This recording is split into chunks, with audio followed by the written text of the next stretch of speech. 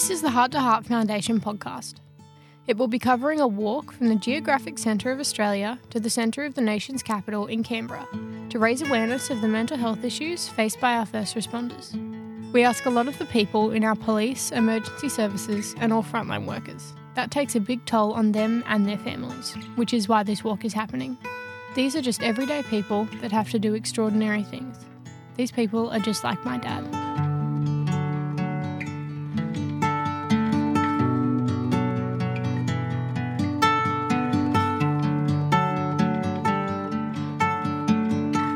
Welcome to the Heart to Heart Walk podcast. In today's episode, we're talking to Jamie Caldwell, who's had a range of career lines since I've known him, and we're going to have a chat about a different perspective on some of the things we've spoken about in other episodes about the impact of emergency services life on family, because Jamie is the son of a police officer. So, g'day, Jamie. Hey, Matt, how are you? I'm good. Thanks very much for coming on. Yeah, man, I must admit, going back a handful of years ago when we were working side by side in a couple of different capacities, I never once would have ever thought I would have been sitting here on a podcast talking to you about what we'll cover today. So, yeah, look, thanks very much for coming on. No problems, mate. No problems. And I'd have to say the same thing as well, to be honest. Yeah, definitely a lot has changed. Yeah, lots changed for me. Over the years. So yeah. I really appreciate you coming on because I know about your background and what I know about it. You've got some really interesting backstory to your own careers, and also of more recent interest for myself is, you know, what your life was like as a young bloke. So, look, going right back to the very beginning, just tell us a little bit about where you grew up and what you were like as a kid at school, and yeah. Yeah. Okay. Well, mate, Wollongong born and bred, and haven't left the gong either. Specifically the northern suburbs of Wollongong. So Woonona Bulli is my stomping ground, so to speak. Look, I grew up in a fairly traditional household. Mum and dad, a sister, younger sister. I was the eldest of two. Grandparents, fairly close and available. And extended family, fairly available as well. Primary school years, attended Catholic primary school in Wollongong itself, the sort of just the outer suburbs of Wollongong. High school was Edmund Rice College in Wollongong, all boys high school. I did, interestingly though, and this is probably where it does get interesting, my story, is I only went to year 10 in high school. Left the last day after we finished at that time the school certificate, and the following day started working on the beach for Wollongong City Council as a lifeguard. Right. I did not know that. 15-year-old. Yeah. Wow. Mate, school wasn't for me. And when I say school wasn't for me at the time, I wasn't a shit at school or anything like that. I definitely challenged some teachers at school, but now I look back on it, school just didn't fit me. It wasn't giving me the stimulation of what I needed or what I required, and it just got to this point where I remember having the conversation with Mum that I really don't want to do year 11 and 12. I don't see any interest in it. I'm not seeing the value of what year 11 and 12 is going to give me. And at that point in time as well, I must admit, I wasn't sitting there going, I want to go to uni. Yeah. There was nothing that was really sort of sparking any interest at uni. Yep. And I will also admit that I don't think I really knew what I wanted to do in life either at that point in time. Definitely knew I wanted to work the beaches as a lifeguard. That was one thing I definitely wanted to do. So, yeah. You haven't stopped that, have you? You've been doing that since you were 15 years old. So, yeah, look, professionally as a lifeguard, I did close to about 15 years, and that was a mix and match of full-time. So I did spend seasonal, full-time hours across the seasonal space of September to April with Wollongong Council, but I did spend a couple of years running Kiama Council's lifeguard service as their chief lifeguard. And then in between all of that, I did work casually for close to about 11 years with Shell Harbour City Council as well, and a bit of casual back with Wollongong too. So overall, close to 15, 16 years in the professional ocean lifeguarding space, but then also the volunteer element of surf life saving. Been involved in that since I was 6 years of age, pretty much as a young nipper, all the way through to now. I'm president of Bulli Surf Life Saving Club, which probably dive into how I ended up in that role a little bit later. But the school piece, mate, it just, like I said, it wasn't for me. I still remember and do joke about this with Mum. There was I think she was a science teacher and was a homeroom teacher, I think they were called. Right. At the time, said I would when it was getting towards end of year 10, and obviously she must have been one of the teachers that I challenged. This is a PG show, mate. Yeah. Nah, all above board. So she said to me, I remember one day that. No, sorry, it was a careers counsellor. She said to me, I'd never make it. I need to think about what I'm doing, need to stay in year 11 and 12, need to work out what I want to do at uni. You'll never make it in life. And working as a lifeguard is not going to be any good for you and is not going to do anything for you. You really need to think about what you're doing. But basically said, you're not going to make it in life. And how to motivate people, right? Yeah, exactly right. I'd love to go back and just what go. A great careers advice. Hey. So sort of, the younger years as a kid, mate, surf club, swimming, rugby league, rugby union in the winter, the traditional sort of piece if you grow up in that traditional kind of Aussie family, so to speak. Nothing out of the ordinary for myself. Pretty, I suppose, in my younger years, pretty timid, pretty quiet. Definitely I was confident, but not, I wasn't someone who was out there or outlandish or even spoke a lot. A lot of people would reflect if you asked them when I was a kid, very quiet kid, just kept to myself. Okay. But you've changed. You've changed, mate. Definitely. I get told that. Yeah. Look, I think it was just purely. So this is definitely one thing I reflect on. A lot of my friends are older than me. A lot of my connections are older than me. When I was playing sport in my younger years, I had more success in the older age groups than I did in my age group. So I think, I don't know, I think I was just always in that piece of being a bit more mature than the actual age I was, and an old soul is what I was looking for. Right. Which, probably gets me to the point now where I am career-wise and everything else I do, which probably explains. I don't like to give away my age, as you know. But if people do know my age and know kind of what I have achieved and everything like that, some people do sit back and go, "Oh, yeah, right, okay." You've packed a lot in. Yeah. So, I don't leave any door open. Don't leave any door closed. Sorry, I like to open doors and see what's on the other side. Yeah. Mate, school, moved on from school, and obviously, as I said, started working the beaches. During winter, I for the first couple of years, did a Cert 3 in outdoor recreation. And that's where I, got the first taste of things like ropes and working at heights and things along those lines, not thinking that was going to come back at any stage or, I'd end up in that space down the track. Yeah. I then ended up in a professional paid role with Surf Life Saving in the Illawarra, managing the local area. Spent a bit of time as a volunteer member, very, very briefly as a rescue swimmer on the Westpac Choppers, which was brilliant. Would have loved to have done more of it, but the opportunity just dried up pretty much as I kind of started to go through the training. Yeah, right.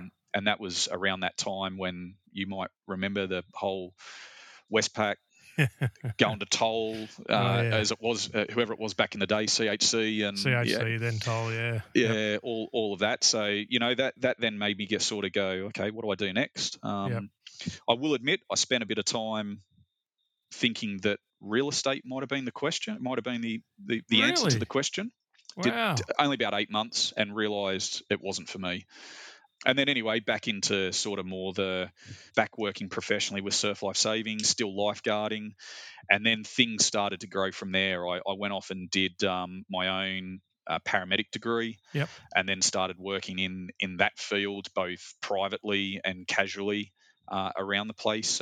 So with a lot of private organisations that provided paramedical services back before that was popular. Yep. Which there's obviously a lot of mobs around like that now, but back when I was doing it, there wasn't. Yeah, most of that was all done by like contracting out the state or territory services, wasn't it? Yeah, so correct. Yeah, yep. Yeah, wow. And then that sort of bounced on from there. Still lifeguarding. I ended up running Kiama's lifeguards for a couple of seasons, and then I started with my paramedic quals and a few other bits and pieces. I stumbled across the fact that there's actually private emergency services in the West, in WA. So I took a punt. I just started applying for jobs left, right, and centre over in WA, and I then realised that I didn't have all the qualifications I needed. So I had all the paramedic and the medical stuff, but I needed the fire rescue component. So, mate, I borrowed some money and went across to WA and jumped in, did the qualifications I needed, and I think it was 6 weeks over there doing that, and then an opportunity come up through people that I met while I was over in WA living. So the family was back home here, my wife and young bloke at the time, still living back here. I went over there for that 6-week period, did all the training I needed to do, living out of a camper van. Met a heap of people, and that opened doors up for me in that industry. Right. And then it sort of just went from there. Managed to land a role, fly in, fly out, 2 weeks on, 2 weeks off.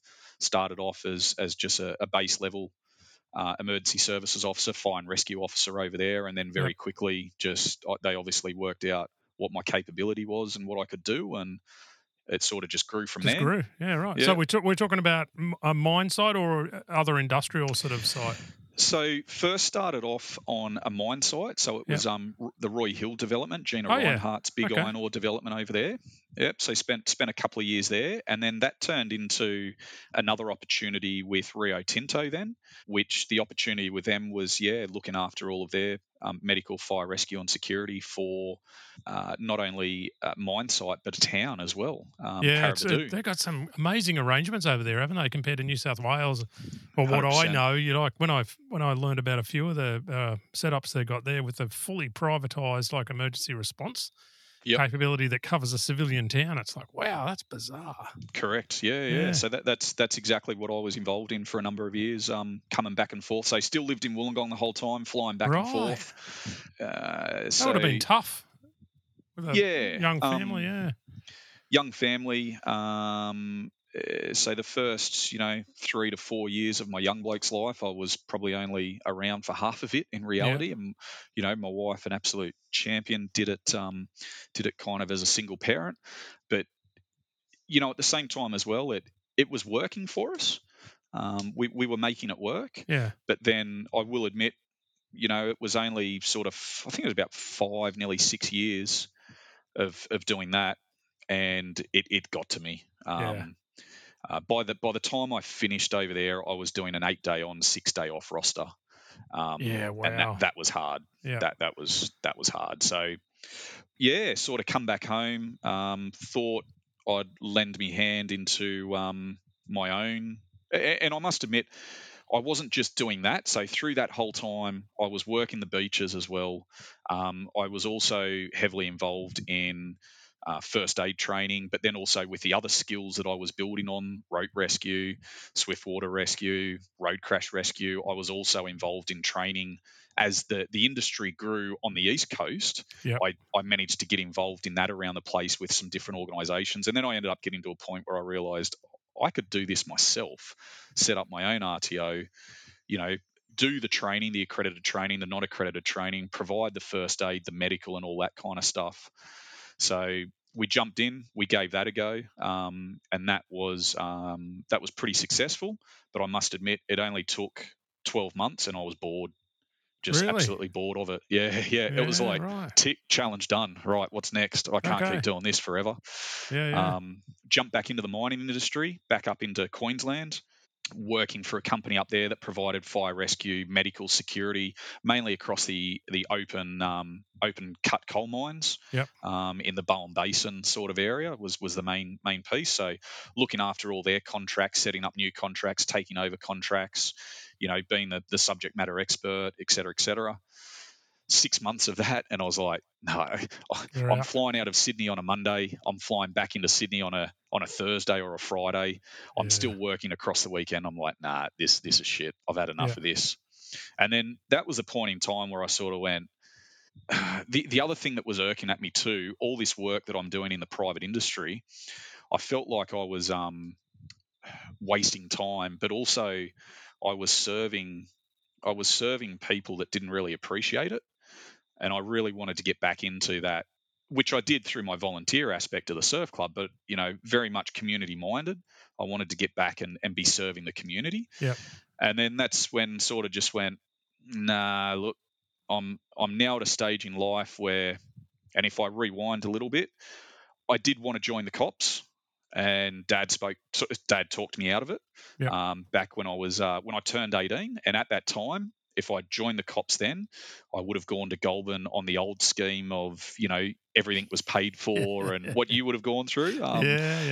Everything paid for, not a uni degree that you're paying for yourself and living down there, et cetera, et cetera. Crazy. So I think now. I would have been one of the last courses that they put through in that old setting. Yep. And he talked me out of it. And it's something, we'll probably dive into, but it was around his time. I definitely want to get back to that, yeah.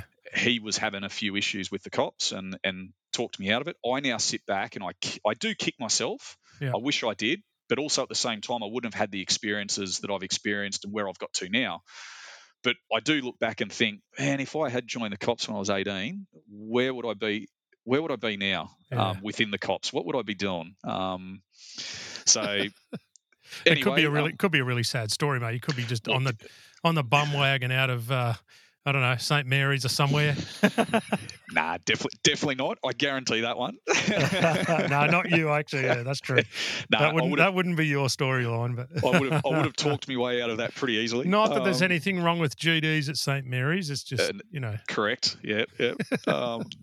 Well, look, and as time went on, I ended up spending a bit of time out that way, just not in GDs, but supporting Northwest Metro. Yeah. And so once I left the mining industry, that was when the piece was, I want to get back into something in government. I want to be in emergency management. What can I do? And I knew about the region emergency management officers roles, the REMO roles within New South Wales that are employed, civilian role employed by New South Wales Police, but are the right hand men and women to the sworn cops for everything EM related for those that aren't aware of the roles. Yep. And so I went, stuff it, I'll put my hand up for one, and just missed out on one in Central Met. And I won't mention names because it'll give away too much stuff, but just missed out on one in Central Met, got put on an E-list, and then through other connections found out that a long-standing REMO, and keep in mind at this time when I got in a REMO role, they were as rare as hen's teeth. Yeah. Most of the REMOs had been serving for I've been in 10, those roles 15. a long time. Yeah. Exactly. Yeah. Yep. So I was sort of one of the first that come in off a lot of that old guard, so to speak. Highly respected old guard, not any disrespect to any of the old ones, because they definitely did some absolutely brilliant work and set the REMO roles up for success. So I found out that one of the older REMOs was retiring, and there was a position becoming available at Northwest Met. And as the saying goes, it's not what you know, it's who you know. I leveraged that, put the feelers out, let people know that I was on an E-list, and then Northwest Met realised, well, it's going to be a heap easier to take someone from an E-list than do a recruitment, and bang, I was in government. There you go. So in the REMO role for a period of time, and mate, in the back of my mind, I always saw the REMO role as that was my entry into government, because I will admit I went from the mining industry where pay wise, conditions, I was up pretty high, and I took a big hit. A massive hit, but I saw that as my this is to continuing on the same path that I was on, but this was to get out of private. This was to get out of the mining sector, continue to use my EM skills and everything that I developed across not only EM, but lifeguarding, life-saving, et cetera, and start to serve the community in a different way. And the Remo role was that. And in my mind, it was, I'll sit in this role and see what doors I can open. And, mate, it was literally a bit over 12 months later that an opportunity came up with Transport for New South Wales. Yep. And then that, for 4 years with Transport, that grew into some pretty significant work with them. And then, about 6 months ago, I left Transport and had a fairly unique opportunity to join the Office of Energy and Climate Change as Director of Energy Operations, which also has me as the Energy and Utility Services Functional Area Coordinator, the USFAC, which is one of 9 functional area roles on the State Emergency Management Committee, and overseeing that functional area from an energy and utility point of view, plus a number of other bits and pieces that I have in my portfolio. But it was an opportunity that came completely left of field, and obviously everything I'd done had sort of got me to this point to open up this kind of door, and here I am. That's amazing. I bet you never saw that one coming, but wow, what a no. Yeah, that's an amazingly big transition, I guess. From where 15-year-old kid on the beach to now cracking on with that. That's fantastic. Yeah.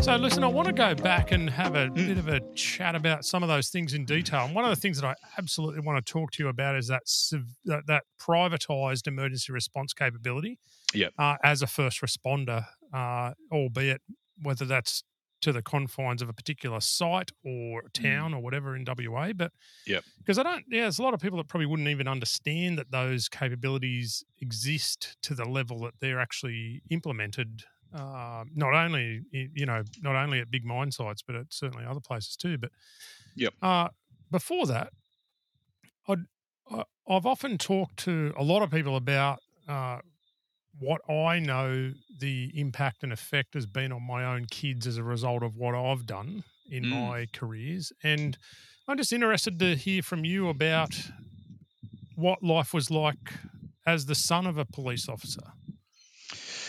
Yeah, well, pretty interesting is what I would say, and I think part of that would be Dad's time in the cops. So Keith Caldwell is his name, Cocky Caldwell. A lot of people know him by. Look, Dad joined the cops in '79 as a junior trainee in that old system that they had. Went straight to the Sydney Drug Squad. So completely different to these days. You go to Goulburn, you do your X amount of months down there, and then probationary constable. You go to a pack. I think they're called these days. So he went straight through Redfern to a squad. Went straight through to the Sydney Drug Squad. Wow, I don't think I've ever heard of that. Yep. As a junior trainee. So just that start for his career, 2 things set him up for his career that he had through the cops, and I'll touch on what he did throughout his nearly a bit over 30 odd years in the job, which makes sense. But at the same time as well, if you ever want to talk about setting up for failure in regards to mental health and exactly what the heart-to-heart walk is all about, bringing awareness to especially post-traumatic stress in our first responders. Great way. Go and do a couple of months at the old Redfern, and then go to the Sydney Drug Squad, where back in that late '70s, early '80s, the Sydney Drug Squad was pretty ruthless in what they were doing, and the operations and the customers that they were dealing with as well. It wasn't your petty on the street crime or tickets or that kind of stuff. Days. So look, admittedly, I wasn't around then, and that's probably starting to give away my age a little bit. I wasn't around then, but Mum definitely was. Mum and Dad were together through that whole period of time. Then he moved into GDs around Sutherland and Engadine for into the early '80s. Then moved down to GDs around the Gong, where we're from. Spent some time in Country Swass as well when that was around, and then right. Wollongong Foot Patrol, which for those that know the old Foot Patrol days, the old Foot Patrol squads, very very unique little operations that don't exist anymore. Yeah. Corrimal GDs, but then it was the 90s where he sort of got out of uniform and went back to that drug squad start, where he ended up at the drug unit and surveillance in Major Crime Squad South. Was there for a number of years. And when we talk about PTSD, which I'm very open about, he did suffer from quite badly. Right.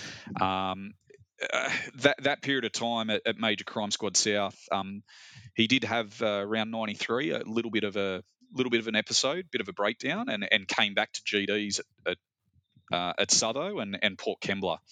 Southo probably wasn't as bad. Mid-90s, it was probably still that outpost, very quiet, probably a good place to go if you're maybe struggling with things. But right. Port Kembla, probably not. No. in the mid-90s. Kind of got his shit back together, I think, and then back into plain clothes. Gaming and Vice Squad, attached to Major Crime Squad South for a number of years. Yep. Then into the drug and organised crime squad as part of the different strike forces in crime agencies. And then the big kicker was 10 years at the Undercover branch with SSG. So he was a full-time UC operative. Yeah. Now, UC operatives are only meant to do 3 years. He spent 10 years at the UCs. Wow. Until he finished. So, look, to answer your question, I know that's a bit long-winded, but I think to give people some perspective, my early days, I don't really remember him in uniform, because my time of being a kid, I remember when he was around Southo and Port Kembla. I remember because they mid-90s, that would have been the old V6 Rodeo boxes. Definitely was, yeah. So I do remember vision of him, seeing him in uniform in one of them in and around Wollongong one time. I do remember him in uniform with the old F-150s, which is a very, very early memory of mine. I think the story is it was my auntie's 40th, and it might have been a Saturday night, and it was back in the days where it was a completely different time. Yeah. But there might have been a few of them that turned up just to make sure the party was still, okay and safe. Yeah. Those that know will read between the lines there. So, but the rest of the time, mate, he was plain clothes and specialist unit. So all I remember, his time in the cops was him not talking about a lot of stuff. Yeah. He wasn't so he loved to drink, but he didn't drink at home. So he wasn't the kind of the guy that come home and would crack a beer open at home. He would only drink when he was with mates, or it was a social event or something along those lines. Okay. So, yes, probably over the years abused himself with alcohol on nights out and whatever else, but not someone at home on the drink, every afternoon, every night after a day at work. But yeah, for us, a lot of that time, no one, well, those knew he was a cop, but it wasn't advertised that he was a cop. Yeah. And our life kind of revolved around a fair bit of secrecy in a lot of that stuff as well. Yeah. Especially at the UCs, like, that's completely different identities. I won't go too much more into it, but so yeah, look, I suppose for me it was very much a every now and again something would come up on TV where he might sit there and go, "Oh, I've been working on that job." Okay. So, those kind of things, and that would give you a bit of an insight, and you'd kind of then sit there and watch the news and go, "Oh, geez, yeah, rightio, okay. What'd you do in that?" "Oh, not much." Yeah. But as time went on, and especially once he got out of the job, he would release more info. But then also as I got older and got to know his mates more, and I started working with the cops, meeting guys and girls that he'd worked with, stories, I then got to understand more. One thing I do remember, one of the earliest memories, and this would have been when he would have been around the drug squad, myself and a mate of mine, Matty Freeman, who's for those in surf life saving circles would know, absolute legend of surf life saving surf sports.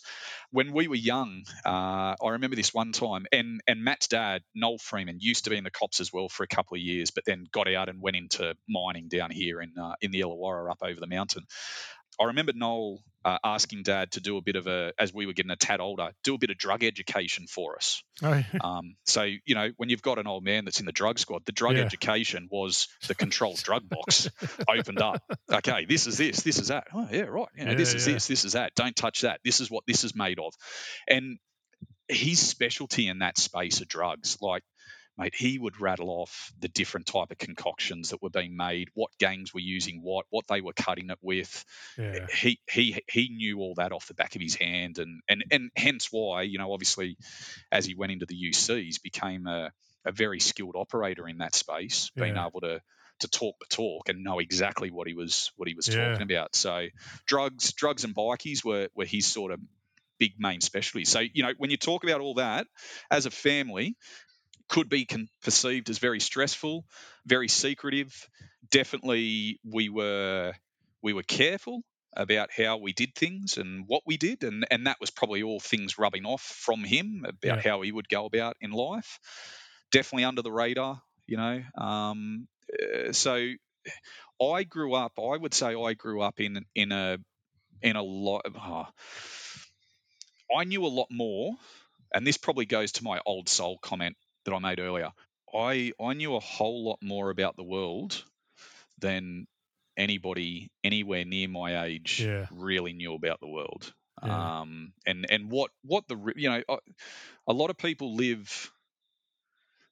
that aren't sort of tied up in this world just don't realise what goes on around them during the day and during the night. I knew all that. I'd been exposed to it. I'd been taught about it, taught how to keep myself safe, what to look for, et cetera, et cetera. So, and that probably equates to a bit of the reason as to why when I got to year 10, I was like, school ain't for me. I need to do something in this world type thing. Yeah, right. So, yeah, mate, it was a very, very, like I said, very good childhood, very interesting. But, we had, I think it was Dad was in the UCs, a job he worked on. So we had contracts on us. That was part of one job he did. We weren't overly concerned. Funny, we had contracts on us, but we weren't overly concerned. The investigating officers was more of a concern because those that put the contracts out knew their real names. Whereas, at least with Dad's piece, it was under his false identity. Assumed names. Yeah. So, but still, to go through that, there's not a lot of people that sort of sit back and go, we've had contracts on us. Yeah. No. At a young age. And it's one of those things, like knowing the little bit about that world that I know, I would have assumed your dad, every time he went out with you as the family, would have been pretty amped, like out in the real world. Yeah. So he would also shy away from doing a lot of things. Yeah. Or keep separate from a lot of things that we might be doing, to make sure that distance was there in case there was, anyone that did identify him sort of thing. Because mate, his backstory potentially on a job may have been nothing along the lines of a wife and two kids. Yeah, exactly. A funny story though, and I can't remember exactly where it was, and he did love telling this one. A guy he actually went to school with who joined the cops as well. He was working out at one cop station out the back in New South Wales somewhere, and Dad's gone west to do a job. Pulls into a service station to fill up his car. He's standing in the servo, as he would do, probably getting, Coke or a lemonade and chips. That was, a soft drink and chippies. He loved his treats. And he's looked out, and here comes in the old, which majority of the one station coppers were using then, the old troop carrier comes, bumbling in. Yeah. And the copper gets out, and he's looked at the copper and gone, oh, shit. Oh, this isn't good. Knows him. So he's trying to duck and weave and hide and pay and then try and look for a back exit. And anyway, there was nothing he could do. The uniformed coppers come in and, Cocky, how are you? Yeah, what are you doing here? Mate, don't know you. I don't know. And just out the door and jumped in the car and took off. And I believe, the phone call was made, jobs off, and drove straight back to Sydney. Right. So, exactly right. Like things along those lines. Definitely it would have been difficult for, and I never spoke to him about this type of thing, but I would assume that it would have been always on edge, heightened sensory of what's going on, never switching off, especially during those stages of full-time UC I can imagine work. what that would have been like for him taking you out, like his family out, while he is actually operating on it. Probably not just one identity either. And yeah, wow, gee. And, yeah, like you think about that from your. I'm just thinking about that from your perspective. Like that's that's something that not many kids would ever have to grapple with. Nah. Is not at all. Yeah, not at all. So much more. Yeah, because I know a lot of people that obviously had parents in the cops and still do. But never to that extent of all of the the dogs work, the surveillance work, the drug squad work, and then the UC work. You talk to a lot of cops around the place that just go, GD's work is dangerous enough as it is, but when you've got GD's coppers going, no way in hell would I do any of that. That's when you kind of go, okay, you got to be pretty different. Yeah, you got to be different for that one to jump into that line. Mate, look, very interesting as a child, sort of growing up in that space. But like I said, I never sat back and thought this is shit or this is not normal for me. I was going to say it's just normal for you, normal. Right? Yeah, right. Yeah. And hence why I think it feeds into that whole thing of, like I said, my take on the world then and now, the way I sort of then entered my adult life, I would say. So, big thing for me, when I sort of first hit that 17, 18, 19 years of age, I wasn't someone who was big on going out all the time. Right. I enjoyed mates, enjoyed my circle of friends, didn't mind a drink, but just very weary of the real world, because I had it in, and I still do it now. I look for the exit.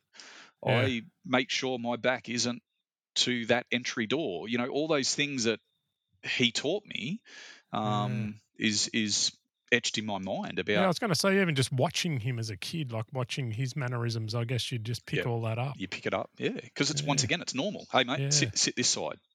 We'll sit this side. Just things like that. But at the same time as well, mate, open some pretty good bloody doors to certain things. So, I remember the days of the old toll gates at the top of the F6 there, and I don't ever remember him paying there. And I can tell these stories now because he's not with us any longer. But parking, going to the footy, and maybe not necessarily parking where everybody else did, and maybe not even having a ticket. Being open to completely different world. But like I said, it just, mate, that was normal to us because we didn't know any different.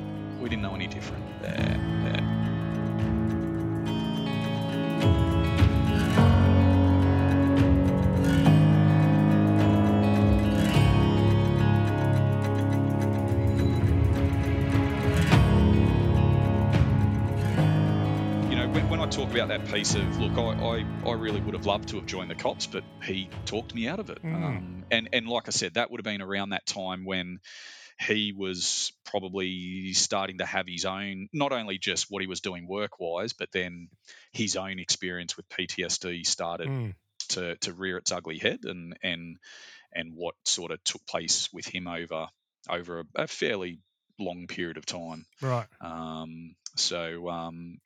He talked me out of it and basically said, you can do better in the world.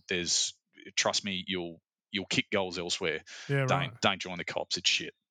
It was basically the term. Mate, he finished up in 2000. So it was roughly around 2007, 2008, sometime in there, where he finally got to this point in time where he just didn't go to work one day. And this was when he was at the UCs, just didn't go to work. I remember guys coming down, picking up the car, picking up the phones. I'm pretty sure he still, he had his weapon at home usually. So, they would have. That was, all of that being picked up, and then he never went back. 2009 was officially HOD. He was on the old pre-88 scheme. And one of the main things I remember through Mum and Dad's battle with the cops when they were going for that HOD is that the insurance company was fighting it. Yeah. And that was for me where I just sat back going, this system's wrong. Yeah, like right. you're talking about a bloke that the government has thrown into the highest, most risky type of work possible. Yeah. And all his signs and symptoms of PTSD, and everything's linked to what he's done job-wise, Yeah. work-wise. And here is the insurance company on behalf of the cops and behalf of the state of New South Wales trying to fight it. Yeah. Like, I would think that would probably be one of the ones you'd just go, thank you for your service. That's right. Yeah. Here's your package. See you later. Yeah. But yeah, especially they had pre-88. Wow, that was a pretty straightforward system back then. Yeah. Yep. But yeah, look, unfortunately, it hasn't changed much. No. I won't go into my side of this. Yeah, that's sad to hear, actually, because, like when you think about it, as you said, like probably, you probably meant to cap out at 3 years as a UC for a very good reason, because that living in that, consuming and assuming life, it's and doing like swimming with the people that you're swimming with. Yeah. Wow. Holy hell, 10 years. That's ridiculous. Anyway. Yeah. So. Yeah. Gee. Well, that's look, it's interesting, like just to hear you talk about it as a normal childhood, kicking around with your UC dad, doing all those things that he would have been doing. Like it's, you can only imagine where his head would have been every time he went out. Yeah. And, yeah. Oh, look, mate, I'm pretty sure he was, taking phone calls for jobs at home whilst we would have been having dinner and things like that, like just all that type of stuff. But the other thing too was just getting the peek behind the curtain that a lot of even people that are in the cops don't get to see. Yeah. The technology that's used, the methodology, bits and pieces like that. So it was interesting. So funny thing would be we'd sit there and watch. Remember that TV show Stingers that was on, based in Victoria, and was meant to be based around them being UCs, and probably similar to watching other sort of shows, but. It would sit there and pull it to pieces. It doesn't happen like that. It doesn't happen like that. But that's what, if Dad would open the door up to people very, very selectively when he would go a little bit deeper, and especially once he finished, that's what he would sort of, hey, remember that show Stingers? People would be like, well, that's what I did for, 1/3 of my career.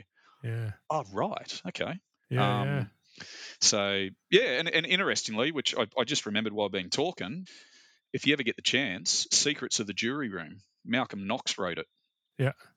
This is based on a job that Dad did while he was in the UCs, and one of the chapters is titled Undercover M.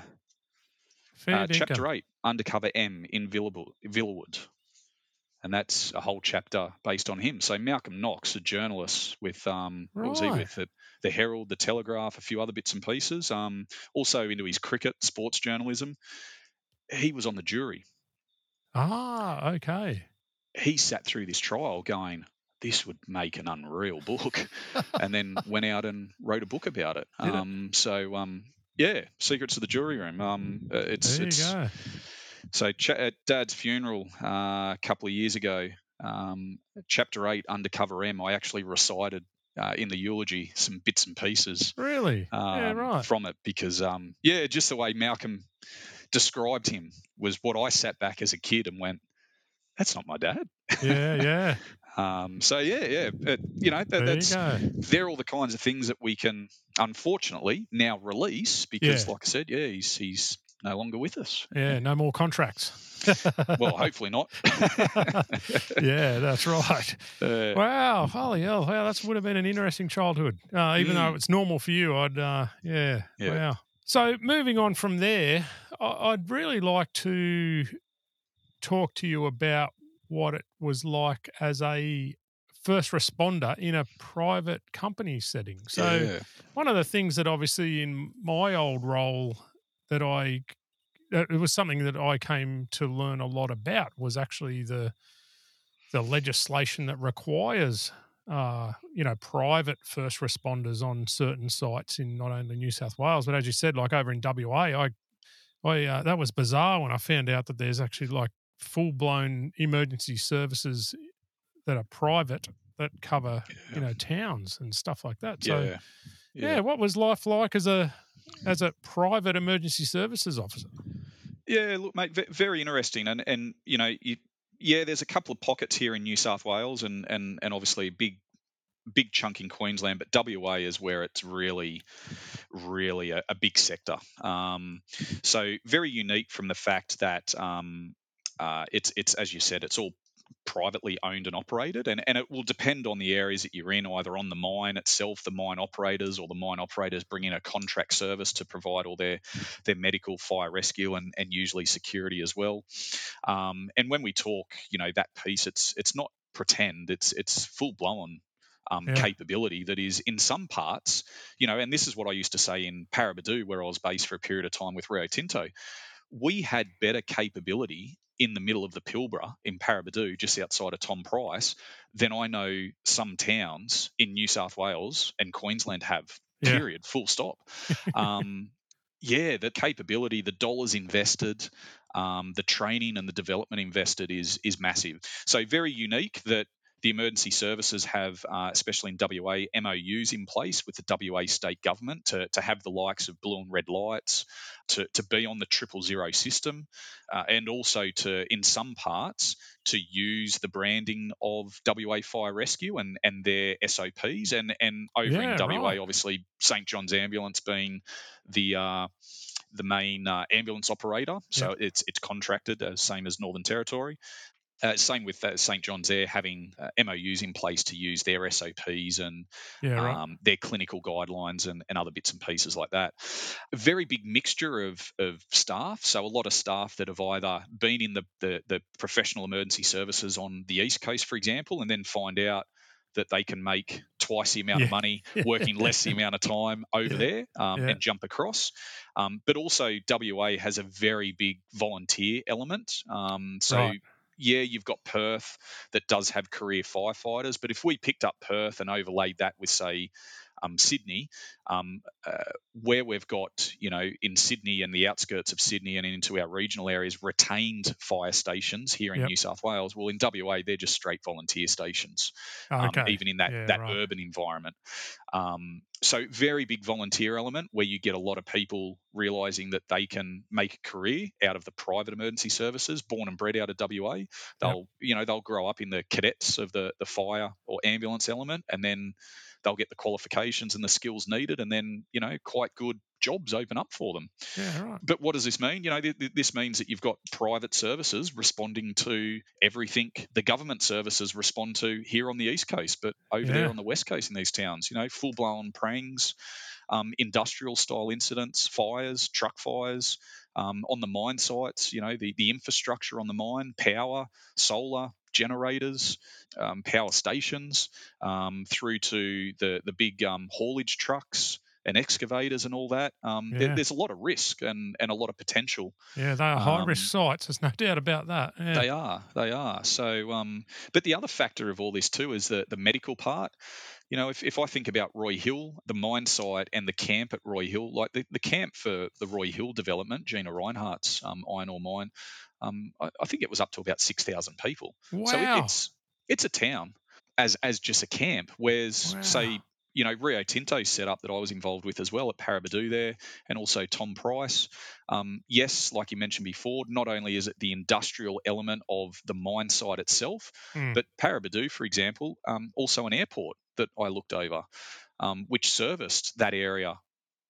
Not just for the miners and the contractors and the associated people coming in and out, but also general public, commercial airport. Airport, which the other flip side to that is the medical services we had in that area was backed up then by RFDS. Okay.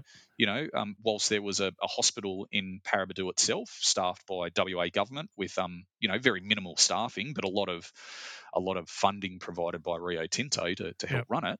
A lot of our serious cases were obviously airlifted out from via the RFDS, either Broome, Darwin, or back down to Perth. Yeah. So still all of the norm kind of jobs that would occur in anywhere, no matter what, whether you're government or I was going to private say, you emergency put services. 6,000 people together, that's just any old town. Yeah. Exactly right. Shit still happens. They're going to live like people. Yeah, that's right. Yep. And then you talk the Pilbara as well, wet season.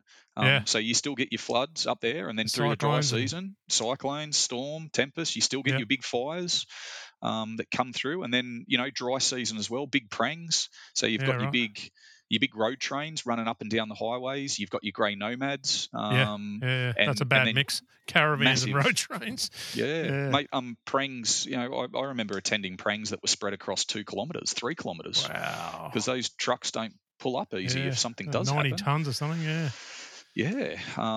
And then the other flip side to all of that is some of those areas, depending on where it is, whether the service is just looking after a mine and a camp, or some of the other setups where it's a mine, a camp, and a residential town.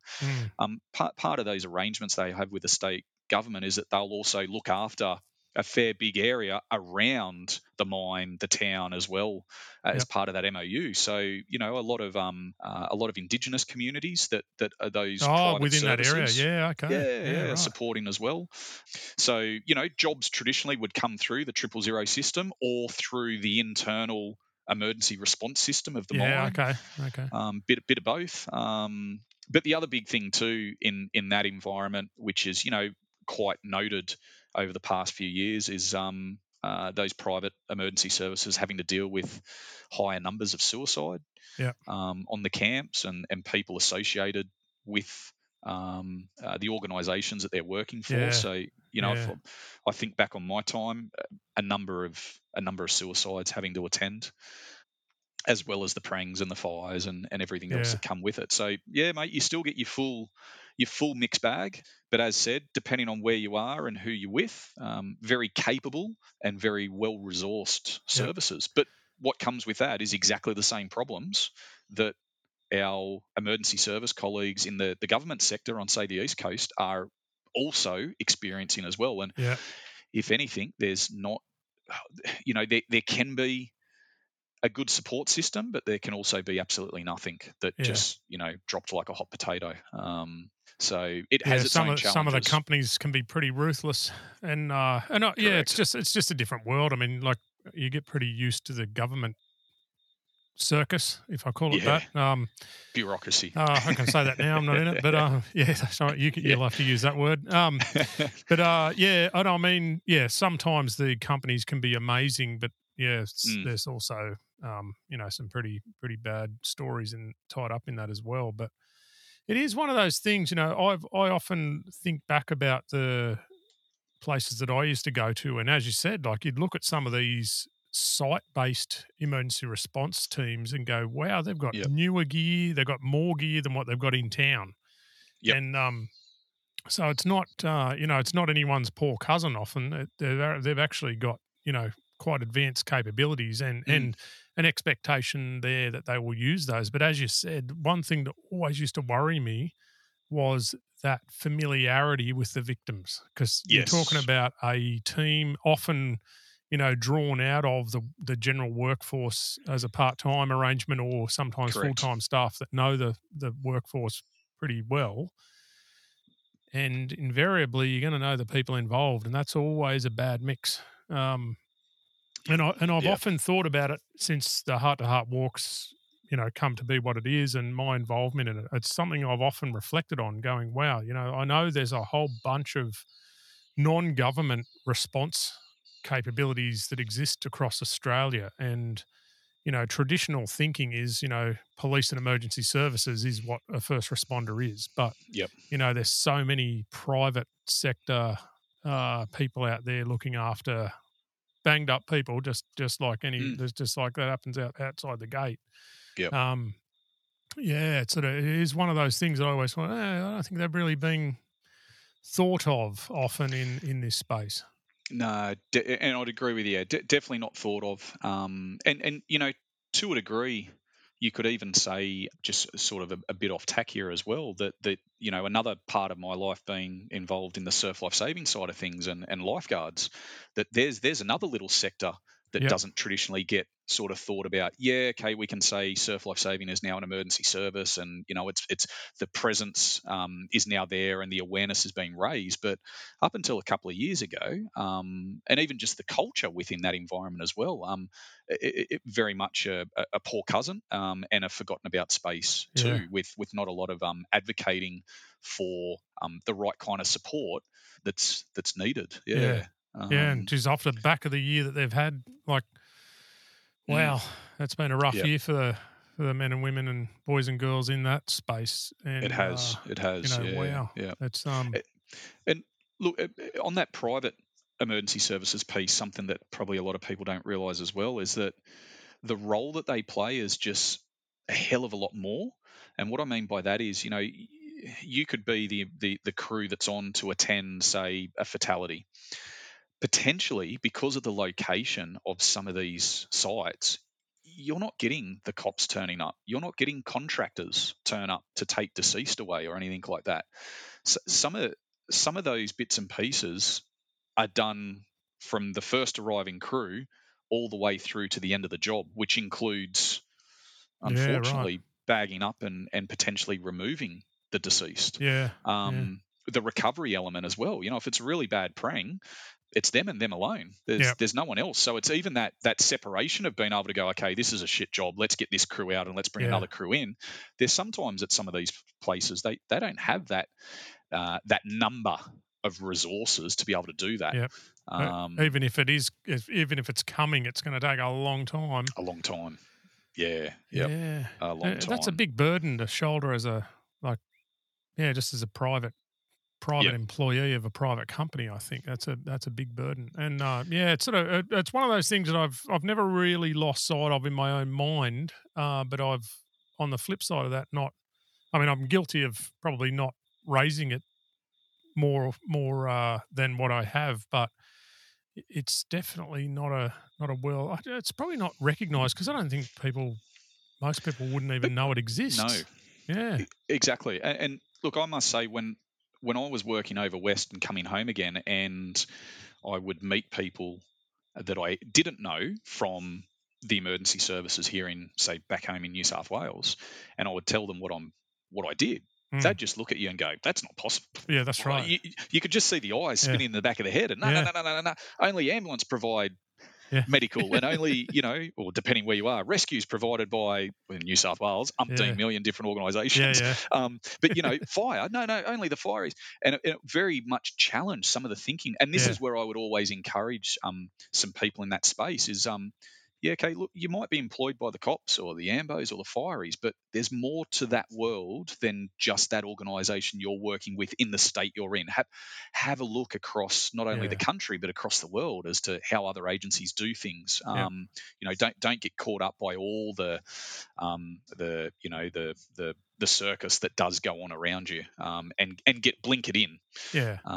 There's a fair bit of arrogance that goes with that, I think, from an agency perspective, that if it's not done by a government agency, then it's not valued in the same at the same sort of level or equivalency. I think there's a lot of that thinking there, and definitely. And I know, actually, I remember back to when I was studying. One of the main works that I did was actually on that piece of how to embrace private sector capabilities in the current sort of arrangement structure. And some of the barriers that existed to it were quite interesting. But look, it was always sort of frustrating to know the skill sets and capabilities and equipment that was positioned around New South Wales in my setting, and know how underutilised they were in very, very remote areas, at least anyway. Not sort of so much so in the built-up confines over in the east here, but certainly out west, it's certainly something worth thinking of. But interesting. So I'm just trying to think, with your background growing up with a UC dad, you've very much tailored your career down a not dissimilar path, really, when you think about it. I mean, you're in a service provision role, whether it be government, non-government, and focused on it. So how much influence do you reckon that upbringing had, even though your dad was trying to talk you out of it? joining the cops strictly. Do you think, Yeah. seeing him do what he did, do you reckon that played a part in what Yeah. you've ended up choosing to do? Oh, 100%, mate. You're byproduct of your environment. That's I truly believe that. So the influence of him in the cops, of our involvement in surf life saving, has definitely set me up, I believe, for where I've ended up. Yeah. And I suppose now, yeah, okay. Look, whilst I've still got in my current role, I've still got that little bit of emergency management role that I play, but I'm also now starting to pick up bigger infrastructure pieces, and also into that higher level executive leadership piece, especially around the leadership piece.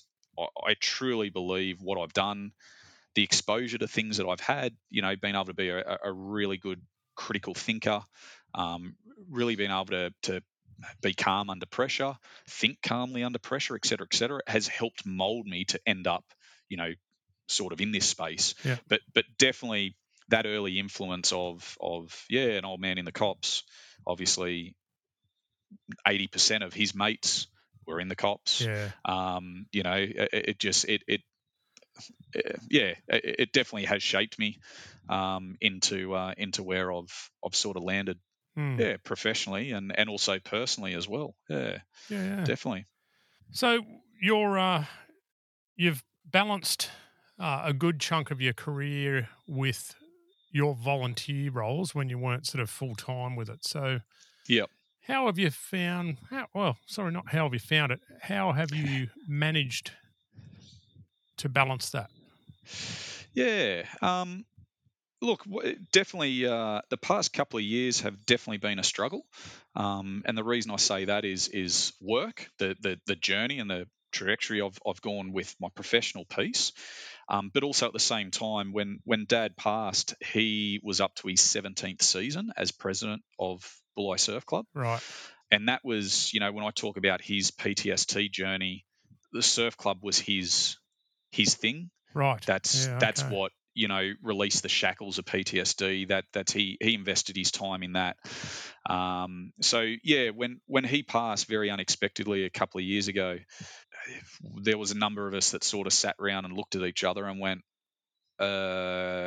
we weren't expecting this to happen. Yeah. He was talking. He was wanting to get to at least 20 years before he made a decision on what he was going to do next. Right. So at that point in time, I'd sort of been in surf club wise. I was director of education for Bulli. I looked after our education piece, and a little bit of involvement in the region's support services, and a little bit of involvement at a state level from a life saving point of view, on a standing committee, Yeah. and obviously bringing my EM expertise into that to help with all that, especially the transition of surf life saving into becoming an emergency service, providing some guidance and advice in that to some key people.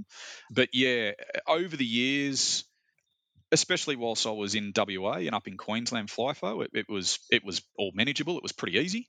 But yeah, the past few years has definitely been quite difficult, because of that situation I talked about there before. But at the same time as well, it's a very, very rewarding piece to be involved in. Not only the life-saving element that I've had a lot of involvement in, but I've also been heavily involved in the sporting element of surf life saving as well. Yeah. It's like anything that anybody gets involved in, whether it's a footy club, a cricket club, a soccer club. There's a brilliant social element to it. There's a really good, I suppose, self-worth element to it. Yeah. But for me, Gotcha. the life-saving element is, for us in this space, we've got skills and ability that not the whole general public has. And there is, being, I suppose, local to the area, having those skills in the water, there probably is a bit of a community custodian piece to it as well, that Yep. you recognise, well, I've got a role to play on this earth, and part of that is to protect the community. Yeah. And for me, that is, making sure that we've got a successful surf life saving club that serves the community in multiple elements. We're a community hub. We provide the red and yellow flags on the beach, the frontline life saving services. We've got the 24/7 call out ability. We've got the biggest junior junior movement behind Scouts in the world, which is Nippers Junior Is Activities. that right? Yeah. Okay. Yep. So the way that we develop lifesavers, but the way we develop great Australians through that Nippers element, and then the sporting element as well. It's surf life saving's a very unique piece where it's got so many facets to it. Yeah. It's a bit different to the traditional volunteer sort of emergency services role, isn't it? Because they'd have a little bit of social element to that, but it's typically not tied up in the same activity as a sporting activity as well. Yeah. Correct. And even the other thing too, when you look at the frontline life-saving patrols, the SES and the RFS don't just go and sit somewhere waiting for a fire to start, or waiting for a storm to come in. Whereas lifesavers are on the beach every Saturday, Sunday, and public holiday. That's true. Patrolling the beaches. So even the methodology and the way that we serve the community is distinctly different. Yeah. And that creates a different culture, and that definitely creates a different social element as well. But that has its challenges too. With surf life saving now being in the emergency services space, there's a lot of elements of surf life saving that don't want to be an emergency service. Yeah. Okay. And they don't understand why, the importance or what value we can provide the community being under that emergency service banner. So it can be very challenging at times, but it can also be very rewarding at times. But it's also a thing, I suppose. Look, for me, I'm a third generation. My grandfather was one of the original beach inspectors on the mid-north coast. Dad was obviously heavily involved. I'm heavily involved, and now my young bloke's fourth generation. Wow. I think it's just it's in our blood. It's ingrained in us, to be in this space. So look, it's something that I recommend if there are people out there that are looking to get involved in something, and you're near the coast and you're near a surf club, it's well worth going and having a look at, because there genuinely is something there for everyone. You don't actually need to be the old 80s bronzed Aussie icon in a pair of sluggos. There's a lot. There's a whole heap of different roles and bits and pieces that people can be involved in and play in this space. Yeah. One of the things to do, I'm not 100% sure of the backstory with your old man, but one of the elements of the walk's focus is that premature mortality piece of emergency services workers. And a few people have actually thought that was a polite way to say suicide. And it's like, no, separate thing. It's the anecdotal evidence there is about long-term emergency services people bloody die young. And unexpectedly. Is that something that you want to talk about? Or I don't know how sensitive it is or what the circumstances with your old man were, but So Dad had a stroke. Completely unexpected. Look, he had some heart issues, and he'd got two dual knee reconstructions a couple of years ago as well. But at age 60, pretty much basically the story went, I think it was a Monday night, sitting at home, vision went a bit fuzzy. Mum sort of went, that doesn't sound right, took him up to Bulli Hospital, and then they quickly moved him to Wollongong Hospital. And anyway, it came back that, look, you've had a little episode overnight. They released him Tuesday morning. And then Thursday of that week, so only a couple of nights later, same thing started happening at home. Called an ambulance straight away into Wollongong. He settled overnight. Mum was talking to the hospital Friday morning. I was on the Gold Coast for work. I was sitting at Gold Coast Airport trying to fly back home. There was no real concern. It was just, look, he's had another little episode. We're thinking it's medication or whatever it may be. We'll work on this. She was just waiting for the phone call to go in and pick him up. And then phone rang and said, look, we're not sure what's happened. all we can tell you is we're currently prepping him. We're waiting for an ambulance to turn up, and he's going lights and sirens to Prince of Wales. Oh, yeah. Which then ended up being RPA.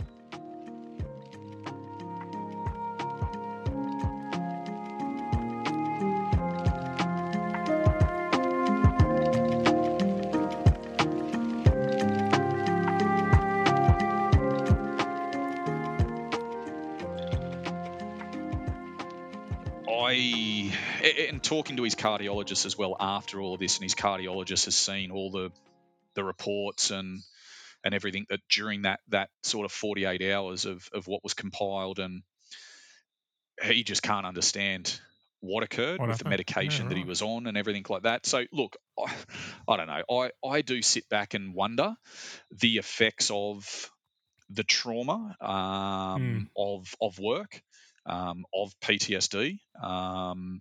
So I'm assuming he was a pretty physically fit guy, hanging around the surf club and everything like that. So 100%. Didn't smoke. Right. Non-smoker. Like I said, didn't mind a drink when he had one. Non-smoker. Swam all his life. Did compete as an Ironman, paddled boards and skis. Right. Has for a number of years with Surf Life Saving. So did represent New South Wales in Surf Life Saving. Played footy. Very well known in the police footy circles. Okay. Went on the 1992 New South Wales police tour that followed the Kangaroos tour through England. Yeah, right. The undefeated Cops team. He was the halfback of that team. Wow. Very fit, very capable. As the years went on, his knees gave him problems, and footy player though. Yeah. Footy player and board paddling, so kneeling on a rescue board in the days when there was no padding, it was just straight on the fiberglass, all of that didn't help. Look, very fit, very capable, still swam till the day he died. Yeah. Mate, look, we never got an autopsy done for obvious reasons. There was no need to, but look, I suppose this is the paramedic that comes out in me wondering the medical aspects. What really did happen? What was the effects of 12, 15 years of that when he was sort of diagnosed with PTSD, but then also before that, what were all the effects of all of that? And one thing, he did struggle to sleep, and he did recite mainly what he would release, one of the main jobs that he attended that was always be the thing that he would come back to. And that was a truck crash up the top of the old Princess Highway up here at Madden's Plains, an acid truck. I believe it was a car, truck versus car prang. You can only, and this was sometime in the early 80s. So that was something that really played on his mind. I don't know why, but that did. Out of everything he saw, that one played on his mind. Whether it was the thing of it, knowing that it was acid when they turned up, going through the vehicle. Something happened there. People can probably put two and two together of what may have been seen. But look, mate, I do really wonder that piece of premature mortality. I reckon there's something in that space with him. There is something there for sure, because I mean the anecdotal piece that a lot of people talk to is exactly that. They don't really know there's some link there to this perpetual stressed state. Correct. That a lot of people like your dad live in, and the consequences on long-term health. Obviously you have some linkage. So, look, I'm really hoping the walk, the research piece that the walk will obviously be involved in post the actual physical walk. It's definitely something you're going to focus on, because it's not really been very well explored scientifically, and with proper research. So it'll be interesting to see what comes of that.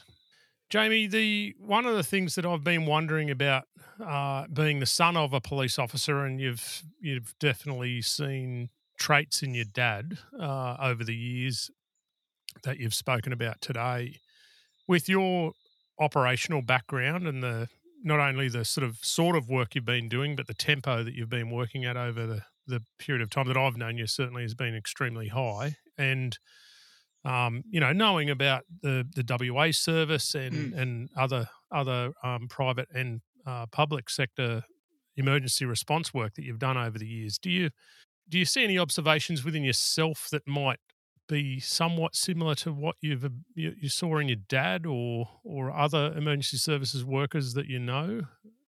Yeah, look, definitely. And I suppose if I start off personally myself, and never, not proclaiming to have ever been in obviously any of the line of work that he did, but definitely stress and pressures that would be equivalent.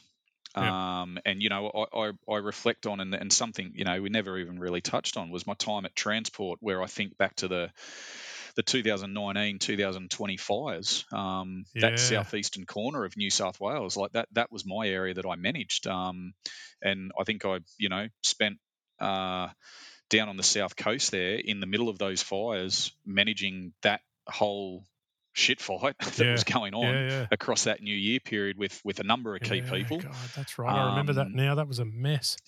So that was close to some periods of time there, 3-4 days just straight. Yeah. And then add in the other bits and pieces. Yes, look, every now and again I do stop and think and wonder, what has that effect been on me?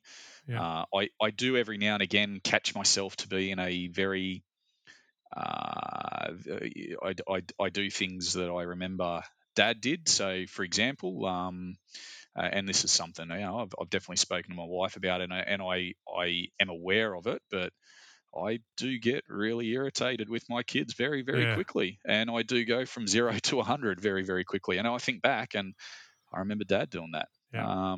Not so much at us as kids, but just going from 0 to 100 like that. And when you look up the traditional signs and symptoms of that's definitely one of that them. piece, it's in there. So look, mate, I do sit back and I do reflect that we do have very similar traits.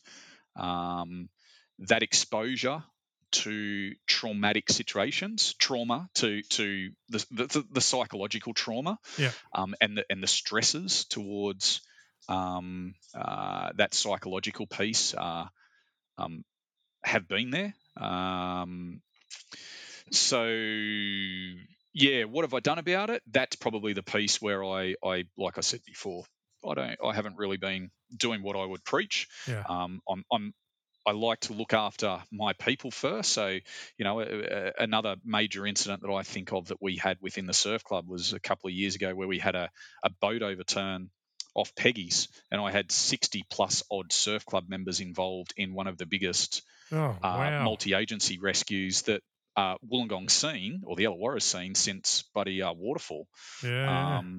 Now that was a boat with 7 people on board, 7 males on board. We had concurrently on the beach, after we rescued all 7 males from the boat and returned them back onto the beach under 7 minutes, we had 4 concurrent resuscitations going on across the beach within the space of 30 metres.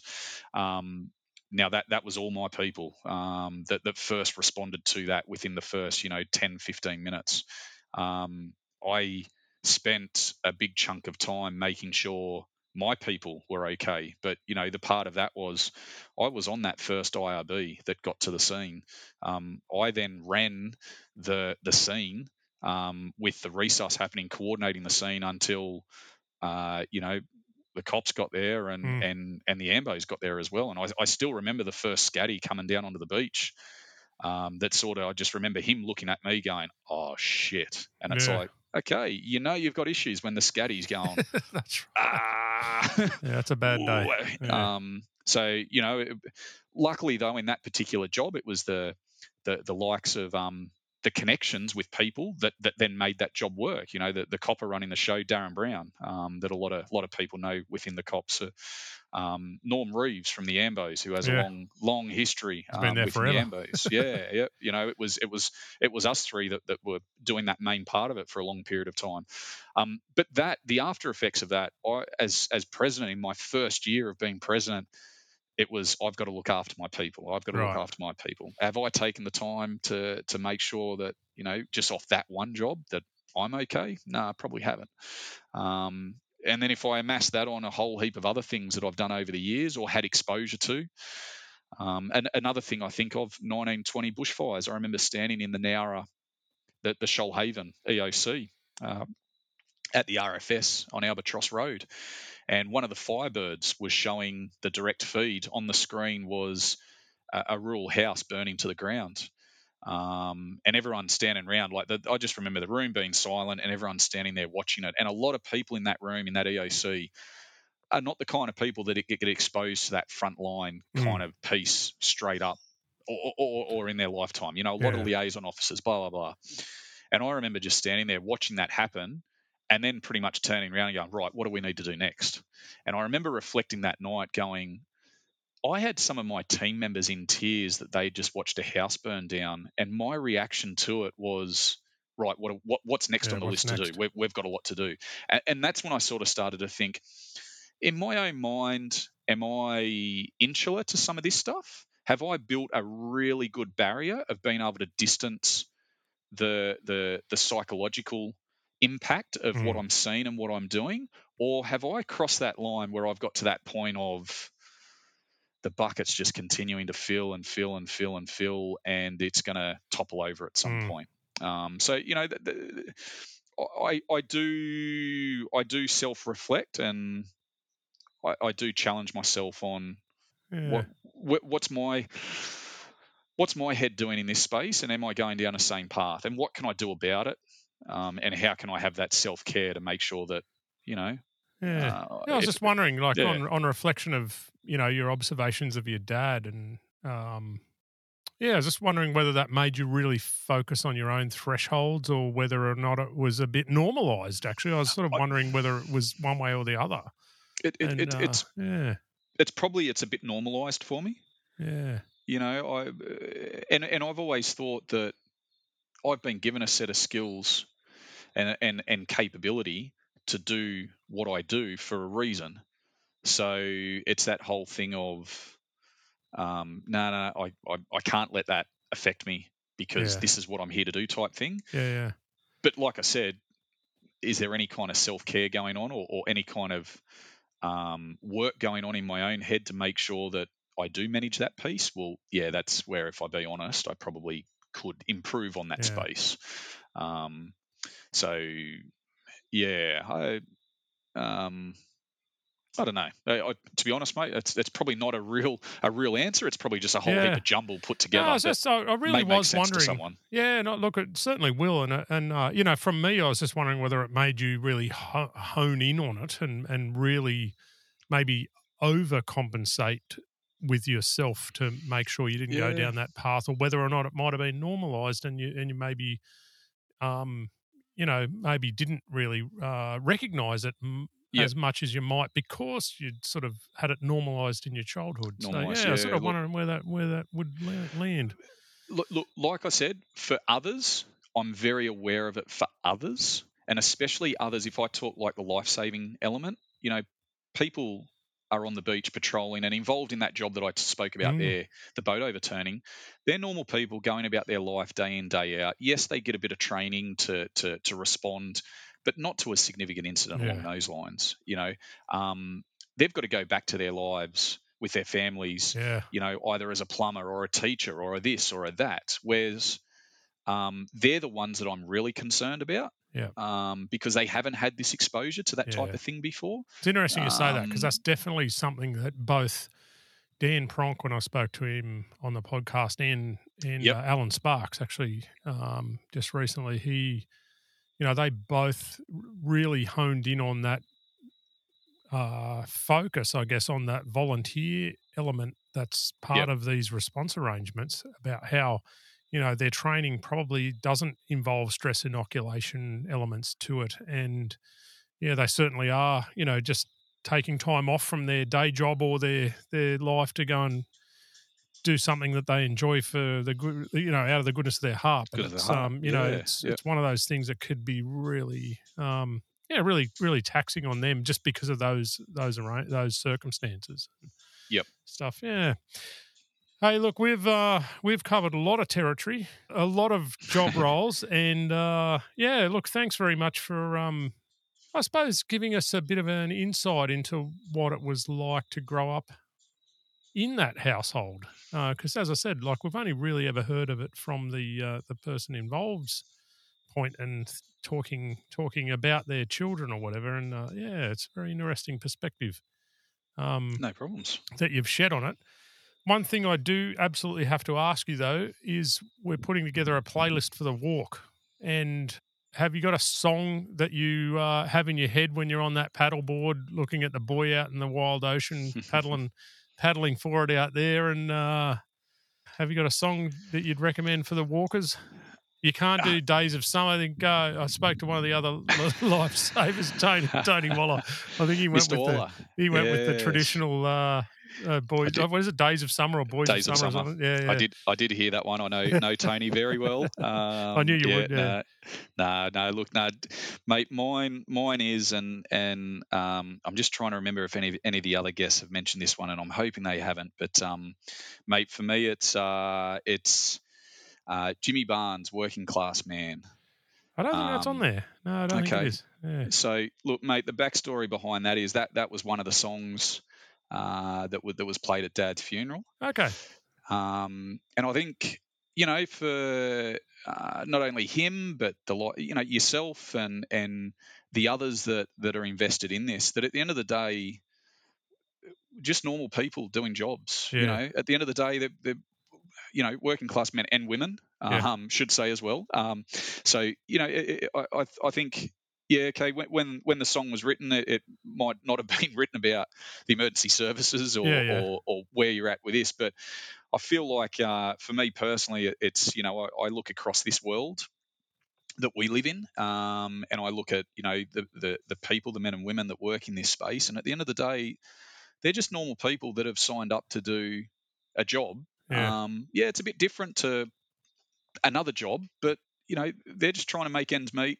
They're just doing the grind, doing what needs to be done, et cetera, and I think that probably signifies that these kind of jobs, it's down and dirty. You get gritty.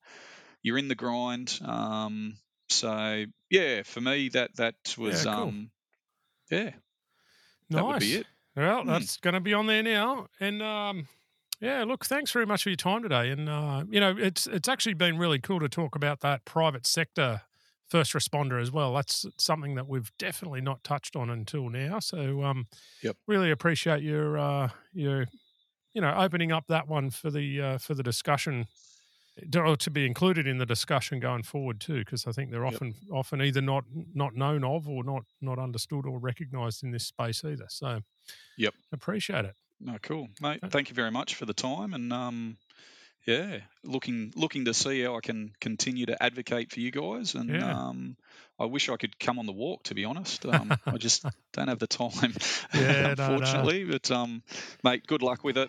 I love everything you're doing in this space, and the rest of the team, and happy to help in any way possible. Yeah, thank you. I appreciate it. Thanks very much. You've been listening to the Heart to Heart Foundation podcast. People on their own journey for the awareness of mental health in our first responders. Thanks for listening, and please remember to support our foundation by going to the webpage at www.hearttoheartwalk.org. That's www.heartwalk.org, or just Google it.